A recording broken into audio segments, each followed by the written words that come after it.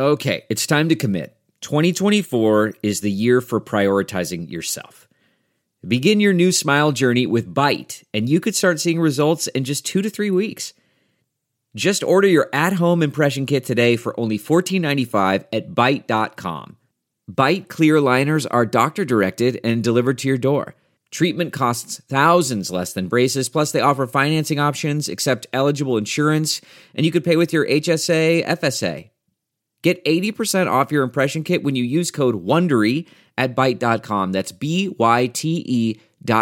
Start your confidence journey today with Byte.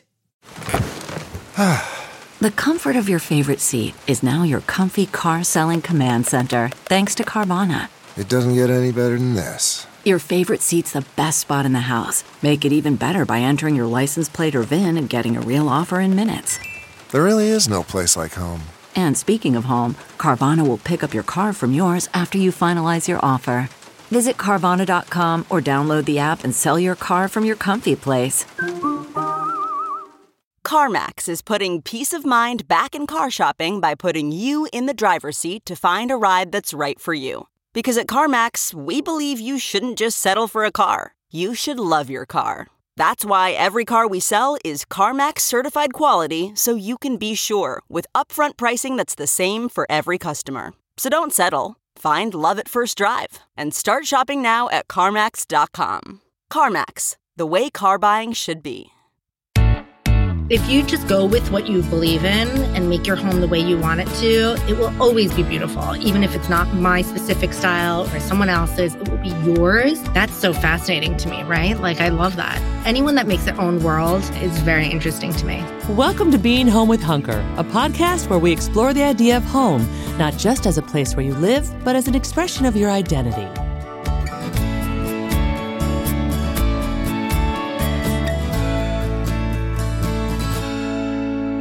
Today on the show, we have Nina Freudenberger. Nina is an interior designer, author, and founder of Freudenberger Design Studio. I first became familiar with Nina through her design book, Surf Shack. And chances are, if you've scrolled through Instagram, you've seen that book styled on coffee tables or shelves. Same goes for her second book, Bibliostyle. I happen to have them both in my home, and they are gorgeous. I really loved my conversation with Nina. She is refreshing, creative, and thoughtful. It was so interesting getting an inside look at how she creates, especially how she produces her books, or how she loves a challenge. We also talked about how she somewhat fell into interior design, but as it turns out, it's a career she's well suited for. We also touch upon how her design style shifted after moving from New York to California, her amazing experience in designing 2 California hotels, which I personally cannot wait to visit someday, and of course, what being home means to her. So let's welcome our guest, Nina Freudenberger.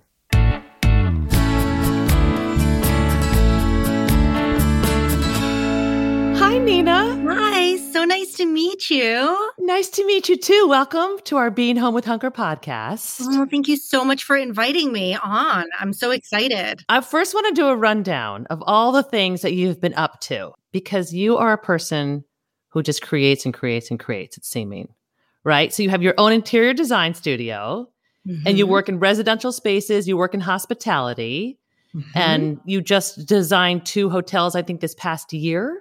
It's been a really wild ride. Yes, 2 hotels. Amazing. You're the author of 2 books, Bibliostyle and Surf Shack.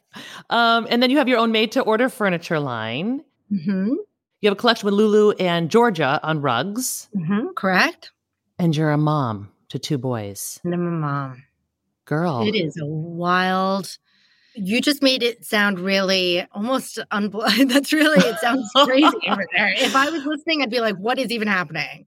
Well, here's what I want to know. When you were young, have you always been a creative person? Have you always been a maker, an entrepreneur? When did all of this start for you? You know, I think I was always a maker. You know, I always thrived kind of in the art creative category. And, you know, in high school, I was like the art girl, and I always found time to do art, and I found happiness in it. And it was always my space where I felt my best. However, I have this other side of me that is very businessy, and that's not a word, but I've always dreamed of being a small business owner. And my parents raised me to really think independently and said that women can do anything. I hope you own your own business one day. And that kind of cultivated this interest in doing something where I could express myself in an artistic way, but also to be able to have a small business that was actually a real small business, profitable. You could make your living off of it. And that I would find joy in doing both of these things overlapping. And so that's how I think why it makes sense for me now. But I definitely dabble in I love the periphery. I love design, but I love all those extra things that come around it. And I think that's why you could list so many things to start with, because I'm not just a fixed interior designer. I love all the other things that kind of come along with that profession. Yeah. Is that what was modeled to you with both of your parents? Is that what you saw, or with your grandparents? My mother is an artist. She paints, and my father was a banker. So it was almost like I took these two worlds, and in no means am I a banker, but I had these two very different types of people. So I was always trying to combine those two. I think when I was figuring out what I was going to do in college, the conversation came up a lot. How are you going to make a living as an artist? What are you going to do as a creative? What is your life going to be like? And I think that in my brain, what made the most sense, and I could really picture this creative environment mixed with something that felt like I could have a small business around, was architecture, which is what I ultimately studied at Rhode Island School of Design. Yeah. So you went to Rhode Island School of Design for architecture, and then you made a pivot. So I did the 5-year BR program at RISD, which leaves you with a bachelor's of architecture plus a bachelor's of fine arts. Right after that, I kind of got plucked and kind of recruited by an architecture firm in New York City. And this architecture firm was kind of building those huge, tall skyscrapers and like those enormous, 100-story buildings. And I remember coming in and being so intimidated. It was just like a floor of just men doing like fire stairs. And there were not very many female architects at the time. And there was a smaller subsection in the architecture firm that was kind of focusing on interiors. And truthfully, I do think because I showed up as a female, I think they kind of slowly, gently eased me into the interior section. I don't know. I ended up in the materials library all of a sudden. And I was just sorting through materials. And then slowly I would start to pick furniture, and slowly I started to get on the design team and doing the floor plans. And at first I was a little depressed. I was I kind of trained as an architect. I want this big job. And then as I found my own space in interior design, I fell completely in love with it. I had the opportunity to meet the clients. You don't meet clients when you're, designing a skyscraper. The timeline's shorter. I got to go shopping during the day. I got, had this whole other experience, and I just decided, wow, I can picture this. I know what the path could be. I know I could have my own business doing this, and this seems manageable. And I kind of just dived in and, learned as much as I possibly could the whole time. Did you feel like it's a natural talent of yours to have an eye for interior design, even though you were sort of moved into it at this architectural firm? Did it feel natural for you when working with clients and having a vision for either what you wanted or what they wanted to bring to life? Yeah. Looking back now, I think a lot about how I got here or why I do what I do. And I actually think I am quite well suited for this job. There are a lot of qualities that thinking about, I see that are very helpful being an interior designer. I love people. I just love people. Yeah. I don't even mind it, finding people in different moods. I also work much better kind of with a hands-on experience. I love touching things and playing around. I kind of work better in the real world in that way, as opposed to just behind a screen. I think I've always been obsessed with how people live. I remember going on walks in the neighborhood towards dusk time, and that's the perfect time to see inside someone's house and see kind of how the family's gathering or what lights on and what kind of their style is. And those things all came together for me. And so, yeah, I think it's the perfect profession, really. Yeah. I 100% can relate to you on liking to take walks maybe taking a little peek, not being a peeping Tom. If the window's open, just looking in and seeing maybe how people are living. It's so fascinating to me. It's the best. I mean, that's why I do those books, because I get to kind of peek into other people's worlds. There's a part of me that loves to create worlds for people, but there's the other side of me that's actually just interested in how people create their own worlds. Yeah. You know, I ask people sometimes like the weirdest questions, like, you know, what's your morning routine? Like, where do you put your coffee cup right after you make your cup of coffee? Are you walking around the house? Are you putting it on the table? I love getting specific with rituals, domestic rituals. And I think that's part of my curiosity with people. And, Yeah. you know, just designing kitchens, you find out so much. Some clients say, I don't cook. And I'm like, well, then let's do a different kind of kitchen. And then some people are like, all I do is cook and I want to enjoy it and I want it to be easy. And I'm like, great, I got you. And sometimes people say like, the kids are always in the kitchen. I really need to be careful, but I want them to experience it and I want it to feel warm and family oriented. That's very different too. So Yeah. Do you feel like people, when you're working with them, are very connected with what they want, or do you have to help draw it out of them? you have to ask. Yeah. As someone once told me, the way to being a successful interior designer is just to like not talk about yourself, just to ask the client as many questions as humanly possible.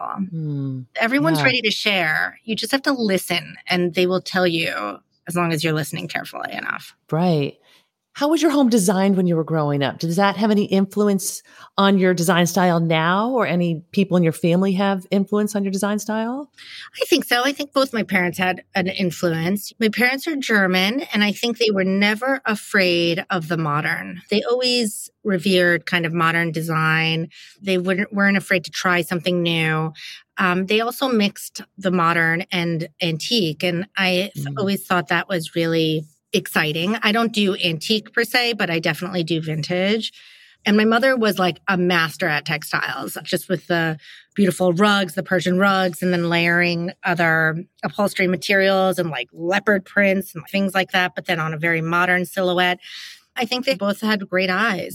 Things would be moving like at all times in the house. Like rearranging, you mean? Yeah, like rearrange. Something would like shift. And I was like, what's happening here? And like, and I love that. I love that you have things in your house and no matter where you put them, they just look like they were always meant to be there. And I think good design is when it can be flexible. Yeah. Did they both grow up in Germany? They did. Mm-hmm. And so did you go back there when you were a child or throughout your life? Yeah, I was born there. You know, we moved over when I was pretty young, but we would go back quite a bit. You know, our entire family was there. We're the first portion of the family to move to the United States. So we're really the first ones. Yeah. Yeah.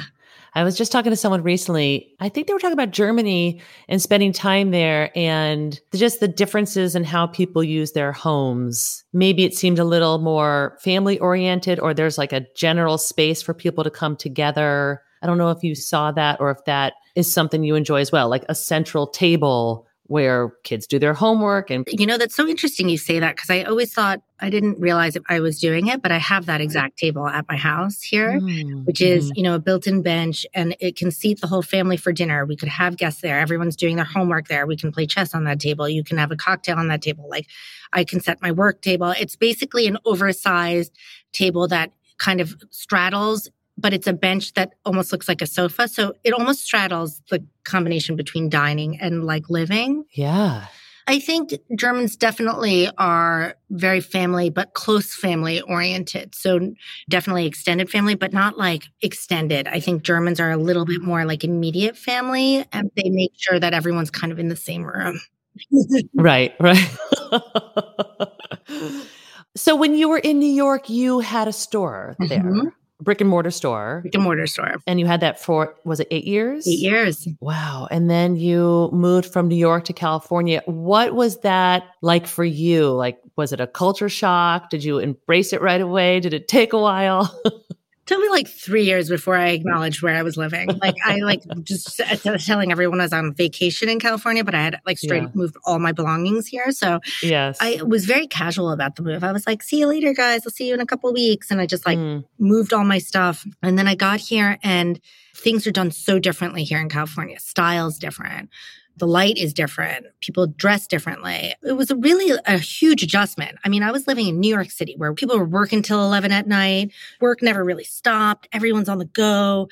to California, which the lifestyle totally was different than the energy that I was seeing in New York. And it took me a long time to kind of capture and also to figure it out. New resources, new relationships with vendors and showrooms and craftspeople. I mean, it was like starting from scratch. I didn't think it through, so I just moved. But it was actually really, really hard. I started all over again when I moved to the West Coast. And then did you find that your design style shifted from being on the West Coast? For sure. I mean, my style was so totally different in New York. And I think my stuff was like almost shiny in New York. I don't know how to explain it, but like it felt like a little, definitely urban, definitely, but like in New York City, style is so different. And in California, like the doors are open. I mean, painted white walls is like everything in California. In New York City, it's like, are you in a rental? Like, it's really totally different vibes. And I couldn't figure it out at first. I was like, how are things so casual but put together? What is this? Which kind of led me to my first book, which was, how do I figure out what's happening in California? And I decided to kind of make my life about figuring it out. I'm so curious about your books. Speaking of your books, how do you find the homes to go into? How do you even discover them, especially with either one, with Surf Shack or Biblio Style? Did you just do research? Tell me about this. Okay, so I think different books were different things. So the surfer is maybe a little more outgoing, a little bit more, social, kind of out there. So, you have to dig. And what I do, I think what I do well, but I'm not sure, but this is how I do these books, is I really ask for people's help. It's a kind of a social experiment. It's asking friends, it's asking acquaintances, hey, have you ever seen a cool surfer's home? Is there a home that you love that's by the water where the owners surf? And then it's doing deep dives. And then sometimes I have to creep a little bit like on social media. And I do deep dives into the research onto the internet and Pinterest and magazines and it's not what's in front of you. It's usually the thing that's like right behind it. So it's usually never the friend that someone has suggested, but that person knows of someone else that can get me there. So it's usually this really interesting kind of social experiment, really. Yeah. And then I just don't be afraid to ask. I mean, I'm cold emailing these people and asking to go into their homes and photograph it. I mean, I sound a little bit crazy. It took me a little bit of time to kind of get over that fear and then just kind of present myself as, an interior designer that's really curious. And, of course, in the first book, it was much harder than now on my third book to kind of get into people's homes. It was a lot of hard work. It was like just so much work, but I had something to prove to myself, I think, that what I was interested in, maybe other people would be interested in. And even if I don't know enough about something such as making a book, that I can figure it out with enough work and energy. Oh, I love that. Is that part of your makeup, do you think, naturally, that you just figure things out as you go? 100%. Like I opened that store on Elizabeth Street and I've never worked a POS system. I mean, I think I was a greeter at Pottery Barn once, I never worked in a store. So properly or owned a store. I mean, I had no experience. I never had experience in writing books. I kind of got, my editor trusted me for some unbelievably amazing reason, but she was like, go for it. And I delivered a book and 2 years later. I mean, it was just like, I love a challenge. And when I don't know how to do something, I get even more exhilarated. I actually get somewhat bored if I've done it too many times before. So I kind of back off those things, which is maybe I have all these these things. Yeah. All the irons in the fire. Yeah. So when you are writing your books, and you said you're writing a third one, are you able to say what that one's about or no? Of course. I'm in mid-process. So let's just do it. Okay, let's do it. This one is on mountain houses around the world. So we are going deep into nature. Love. And I would say it's about finding high design or really cool ways of living in nature that I think don't fall under your typical categories. We're going all over the world, the Atlas Mountains. We're going to go to Mexico. We got some in Brazil. I got some in Sweden. We're going to be traveling the world. But I think it's about taking away this archetype of the mountain house with an antler and a fliccati rug and all of that, and kind of talking a little bit more seriously about what it means to live in the mountains and imagining, wanderlust kind of way, what your life would be. Say you just disconnected and went and did something crazy like lived in the mountains. Yes. And what that means to those people, and what a wonderful way to live. And I think it's very timely. We all got really scared during the pandemic. People were like fleeing the cities. Mm-hmm. But, I think what we realized in the end, we all always have nature. And that was there for us through the pandemic. And humans have lived in nature, obviously, since the beginning of time. And let's connect back to that and reset. And so that's what the book is. Yeah. Do you have a preference yourself personally? Are you a beach person, a mountain person, desert person? What do you resonate with? I mean, had you asked me during Surf Shack, I'd have been like, I'm a beach person. Now I'm like a mountain person. If you asked me during Bibliostyle, I'd be like, I only read books. I don't stop reading. So I don't know. It's so immersive. Right now, I am very into mountain houses, especially since my son's just started skiing. I want to support that. So fun.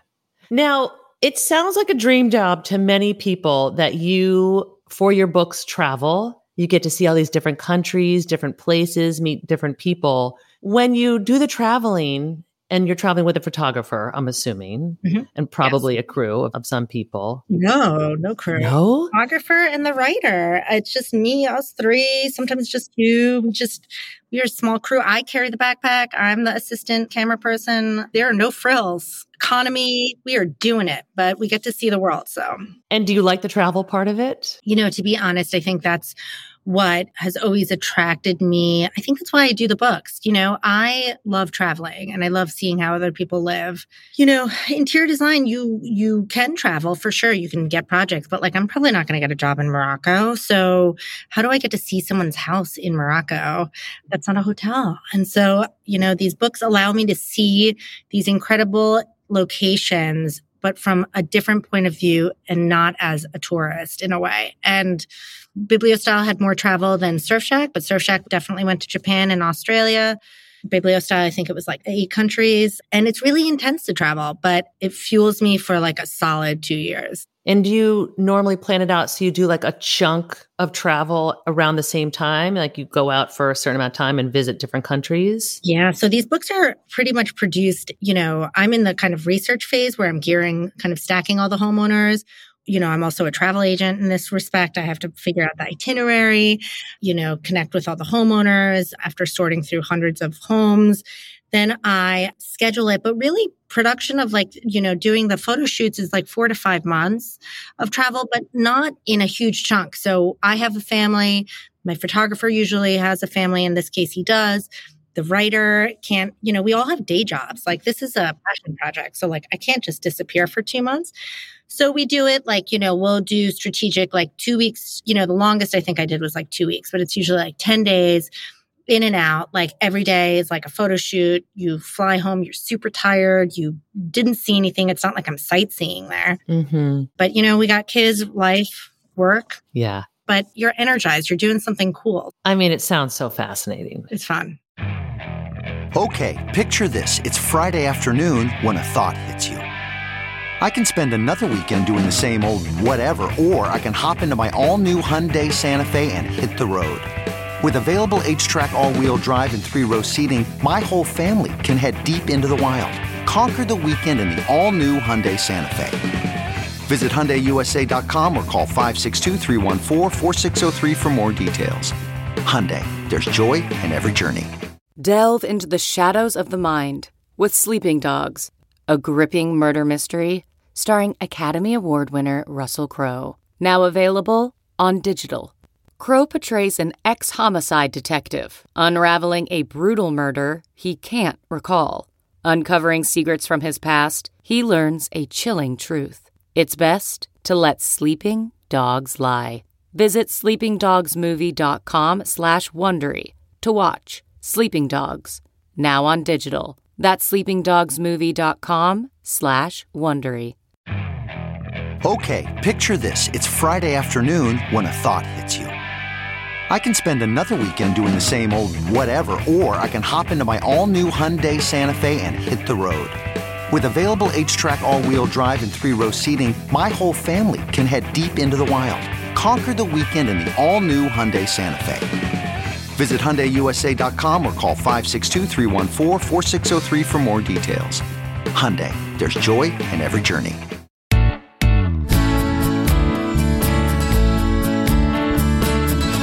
Now, as you're going into these different homes in different countries, what are you gleaning from them? What are some takeaways that perhaps you use in your own home that you hadn't thought about until you've gone into these different countries, seen how different people are living? I tend to not choose people who have used interior decorators. Occasionally in there will be an interior designer and it'll be their own home, or it will be someone, but I feel like that their decorator really captured them. But really, I love seeing like inventive and cool ideas that people are coming up with, and they don't need a professional, quote unquote, to tell them what to do. I love seeing the confidence in decisions and something coming out really incredible. I think that's so remarkable. And I think confidence is everything in interior design. If you're feeling nervous and you don't have a decorator and like you're just like always fussing, like trying to make decisions, or like you're like stalling at all times, your home is going to look half finished. It won't have a vibe. I won't be able to get a sensibility. If you just go with what you believe in and make your home the way you want it to, it will always be beautiful. Even if it's not my specific style or someone else's, it will be yours. That's so fascinating to me, right? Like, I love that. Anyone that makes their own world is very interesting to me. Yeah, I resonate with that. Having an authentic home, basically people who are creating their homes to reflect who they are. Yeah. Right. And there's a lot of what we talk about with Hunker and on this podcast, thinking about how our homes reflect our identities.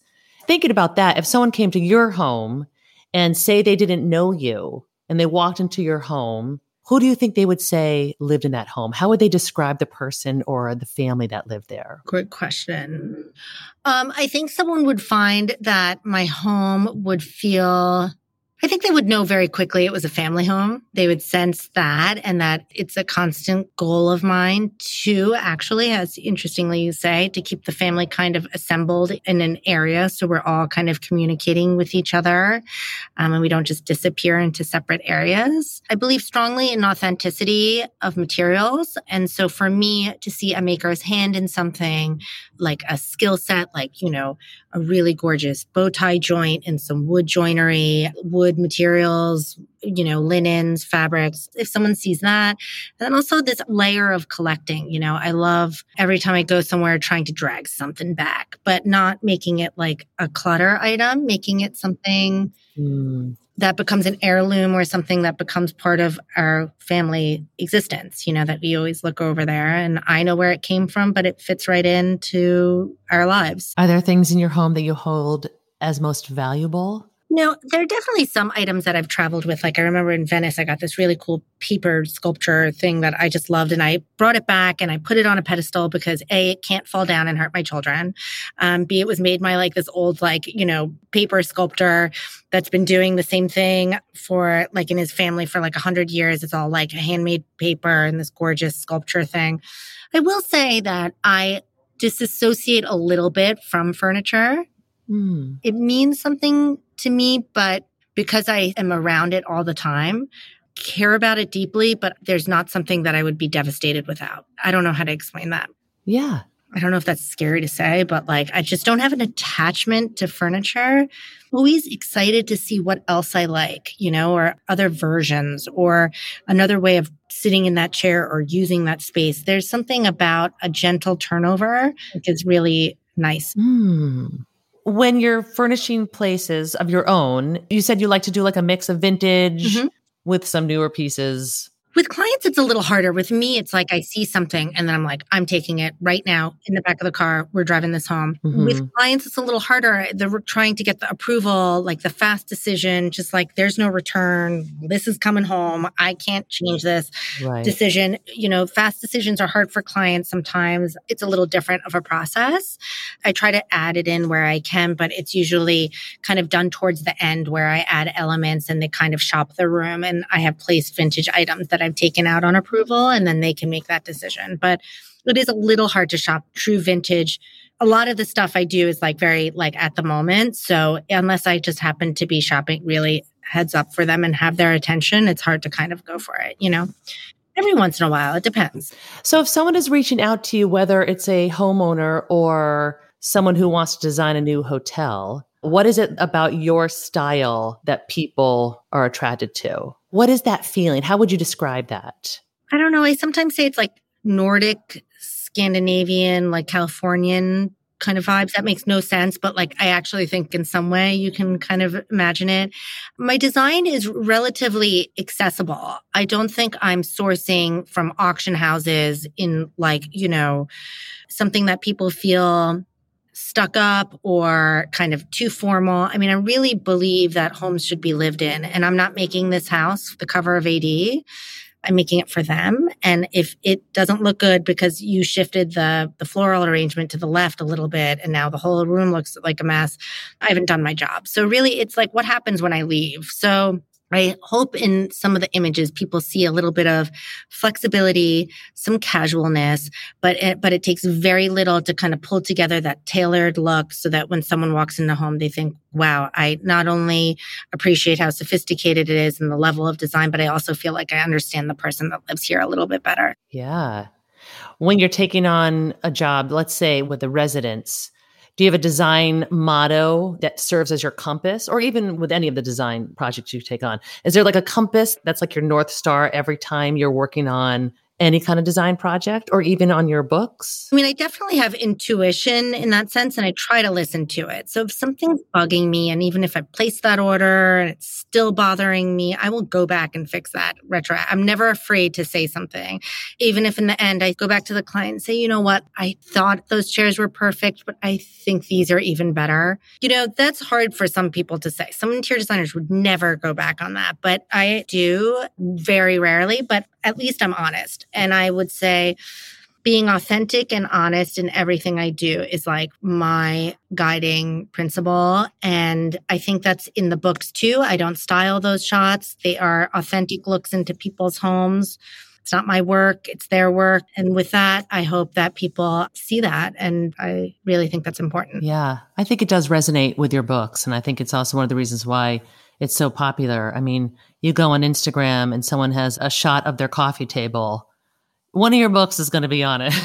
That's so nice. But, truthfully, I think there's a lot of copy culture happening right now. And I don't mind that. I mean, it's okay. Sometimes you have an icon or you need to look up to something. And some people really just do better really being fueled, but very directly through something. I get it. But there's also a bunch of people that are looking for new things to be inspired by. And I've gotten to the end of a Pinterest search, gotten to the end of Pinterest. Yeah. I think it's so important to see what else is out there and to keep looking for it, Yes. Now, if someone isn't able to travel and they want to find inspiration in different places aside from, say, Instagram or Pinterest, what do you suggest to people? There's so many different ways. I think it is the most boring answer to say you find inspiration in travel, right? I would say every person that does an interview is probably like, oh, please don't answer that. No. But, No. I think it's just being open-minded. Like, go figure out your own city. Even a backyard could be inspirational. I don't even care, but just like get up, walk around, see what's out there, taste something new, talk to someone different, like look around in certain places, sit on a park bench and watch what people are wearing. Whatever you do, I think you can find it in other ways that are not direct links to your profession. If you're looking for interior design, is it the best thing to only look at other interior designers' work? Probably not. I hope that we all look in other things. I hope we go to the art museum, or I hope that we listen to good music, or I hope we go out for a nice dinner and feel inspired by the conversation we had at dinner. I think that that's just as important as picking up those direct influences. And so I know that the answer of travel is super boring, but I think that you can do that every day if you wanted. Very true. I mean, people can travel to downtown to a park. Travel to the end of your block, Right. Yeah, it's true. So really, it's not about location. It's not about your exotic locale, Yeah. When it comes to your house, do you have non-negotiables that you like to have in your space? I will say that lighting is everything to me. And I think having overhead lighting and floor lighting and wall lighting and table height lighting, the rule that I do generally is 3 different sources in every room at a minimum, or 3 categories. So sconces, pendant, recessed, very bare minimum. I'm just thinking of my living room now, and I have sconces, I have pendant, I have standing lamp, and I have some table lamps. Those are 4. So I set the tone depending on how the day's going. Sometimes it's like higher energy in the house and I'm like, we're just trying to let's ease into dinner. And then only a few of those go on. When I'm trying to relax at the end of the night, all go off except for the table lamps, I think setting the tone in your house with light is the best way possible, but you have to have the options available to you. You can't just put your recess lights on a dimmer. You can't be mood 3 and you're just dim a little notch lower with your recess lights, Yeah. Are you a candle person too? I'm actually afraid I'm going to burn the whole house down. I'm going to forget because I'm all over the place with the kids that I'm going to but I used to produce candles that were sold in 400 stores. So I am a candle person, but I actually think I burnt out on candles. I just can't do it anymore. A scent, I'm whew. Oh. So I was thinking about your hotels that you designed in California. San Luis Obispo and Cambria. Mm-hmm. San Luis Obispo is one of my favorite spots. It's where I got married. Oh, lucky you. It is so nice. Oprah called it the happiest town in America or something like that. It was labeled that years ago by the man who put together the Blue Zones.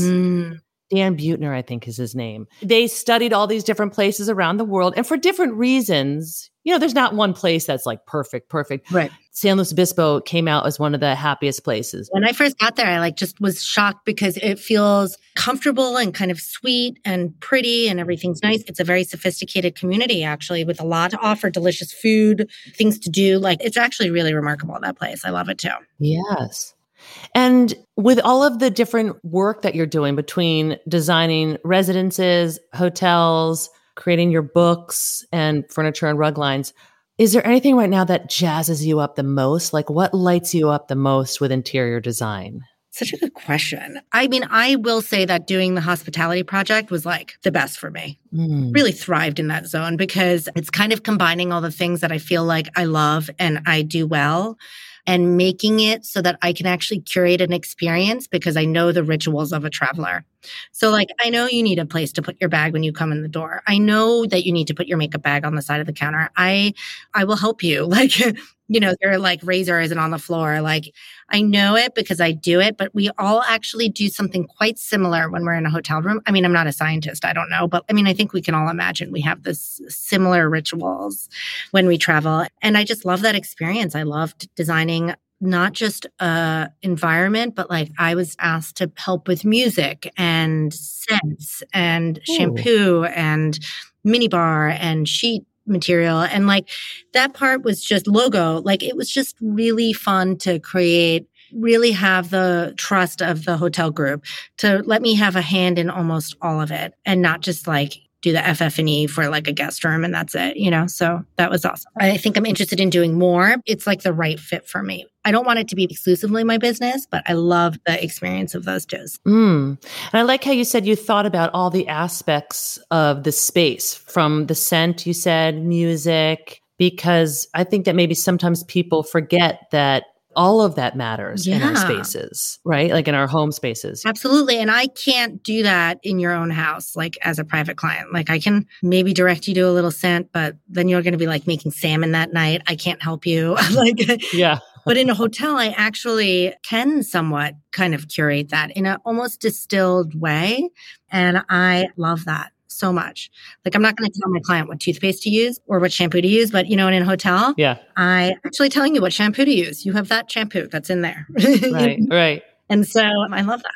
Do you think further in the future, as far as your career path and where you want it to go, are you future and forward thinking, or do you just kind of go with the flow in your intuition? How does it work for you? So it's really interesting. When I first started my career, I was definitely very forward focused. And then I think that after I had children, I really had to start to go with the flow. Biggest lesson as a parent is just go with the flow. Whatever you think will happen, the opposite will happen. No expectations, kind of just go with it. So I think that's kind of what's happened kind of in my career, where I've been so excited, but a little bit of go in the flow. Lately, I've been sensing this energy again where I'm being really deliberate in some of the decisions I'm making. I'm narrowing the focus and I can feel something bubbling again. I'm not sure what it is, but I can sense I'm being funneled right back into a more focused version.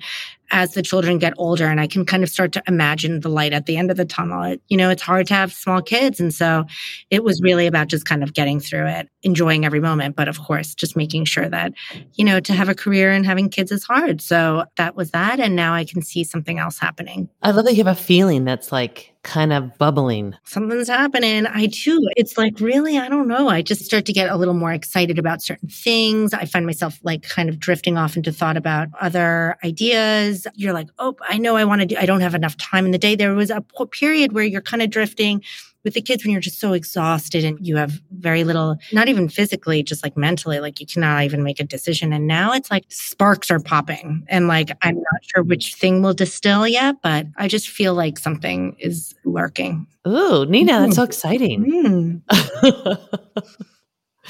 When is your book coming out? The book will be coming out in the fall of 2023. I know that sounds really far away, but when I hear that, I'm like, whoa, I better get this book made. Oh, yeah. Really? Mm-hmm. Yeah. So one other question I wanted to ask you as we're rounding out this conversation, what does being home mean to you? Being home means feeling your very best in your environment, feeling your truest self with the people you love the most, surrounded by what feels the most comfortable around you, and where you can kind of shed the day, the world, and just be you. I love it. Well, great. It's nice. Great. Thanks, Lori. Well, thank you so much, Nina. It's been so lovely talking with you.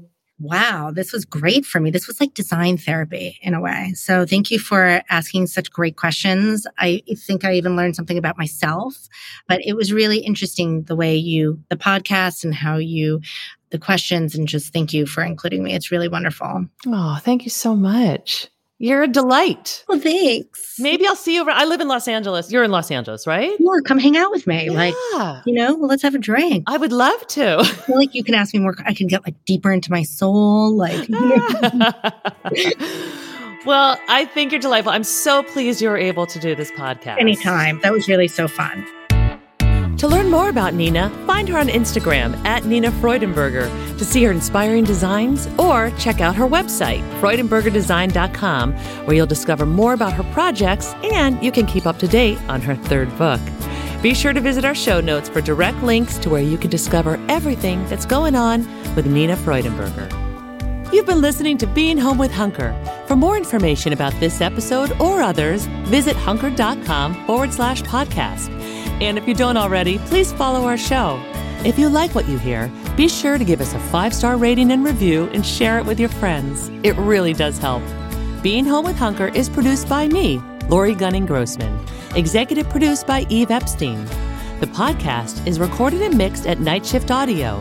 Theme music by Jonathan Grossman. Special thanks to our team at Hunker, Senior Designer Maury Men, and Director of Audience Development Gina Goff. Hunker's mission is to inspire and empower you to create a space that expresses who you are, shows off your unique style, and makes your life happier and more productive.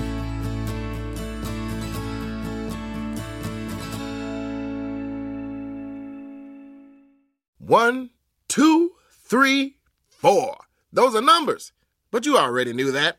If you want to know what number you're going to pay each month for your car, use Kelley Blue Book My Wallet on AutoTrader. They're really good at numbers. AutoTrader.